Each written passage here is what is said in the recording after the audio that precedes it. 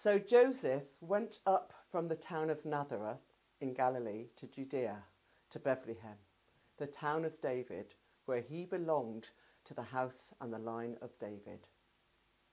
He went there to register with Mary, who was pledged to be married to him and was expecting a child. While they were there, the time came for the baby to be born, and she gave birth to her firstborn, a son. She wrapped him in clothes and placed him in a manger, because there was no guest room available for them. So with this passage of Luke, I really wanted to think about Mary and the plight of Mary, and we talk about life being messy, and I thought, well, she's 14, 15, really young teenage girl, pregnant, but betrothed or engaged to somebody who's not going to be the father.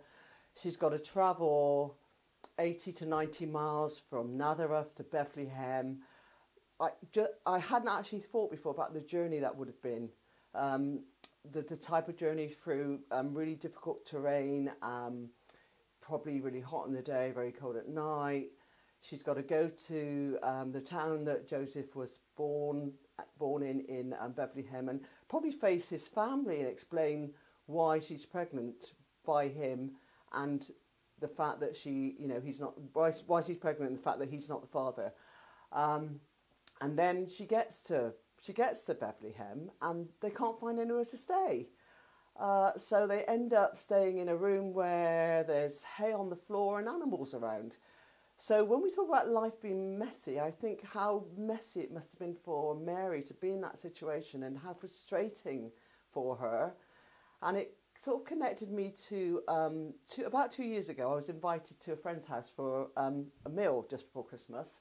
And there was loads of emails flying around about what time we were meeting, and then WhatsApp messages. And I turned up at 6 o'clock in the evening, and I completely got the time wrong. It was supposed to be 8. So she opened the door in a state of, good grief, what are you doing here now? And I didn't realise I was 2 hours early. So I offered to come in and help with a meal and prepare it. And I was like, I'll be sous chef. Now, this friend of mine is one of those people that everything has to be perfectly in its place, very neat, very tidy, very organised, unlike me. And I walked into the kitchen, and it was a mess. There was vegetable peel all over the place, and pots here, and pans of half full of this and that, and it was like the kitchen was in chaos. And she was so apologetic, and I'm like, no, let me see, what can I do to help, just tell me what I need to do.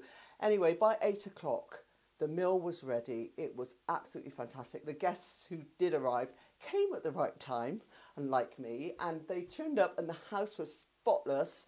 The food was amazing. The meal was fantastic, and they would never have known the mess that was involved in making that meal.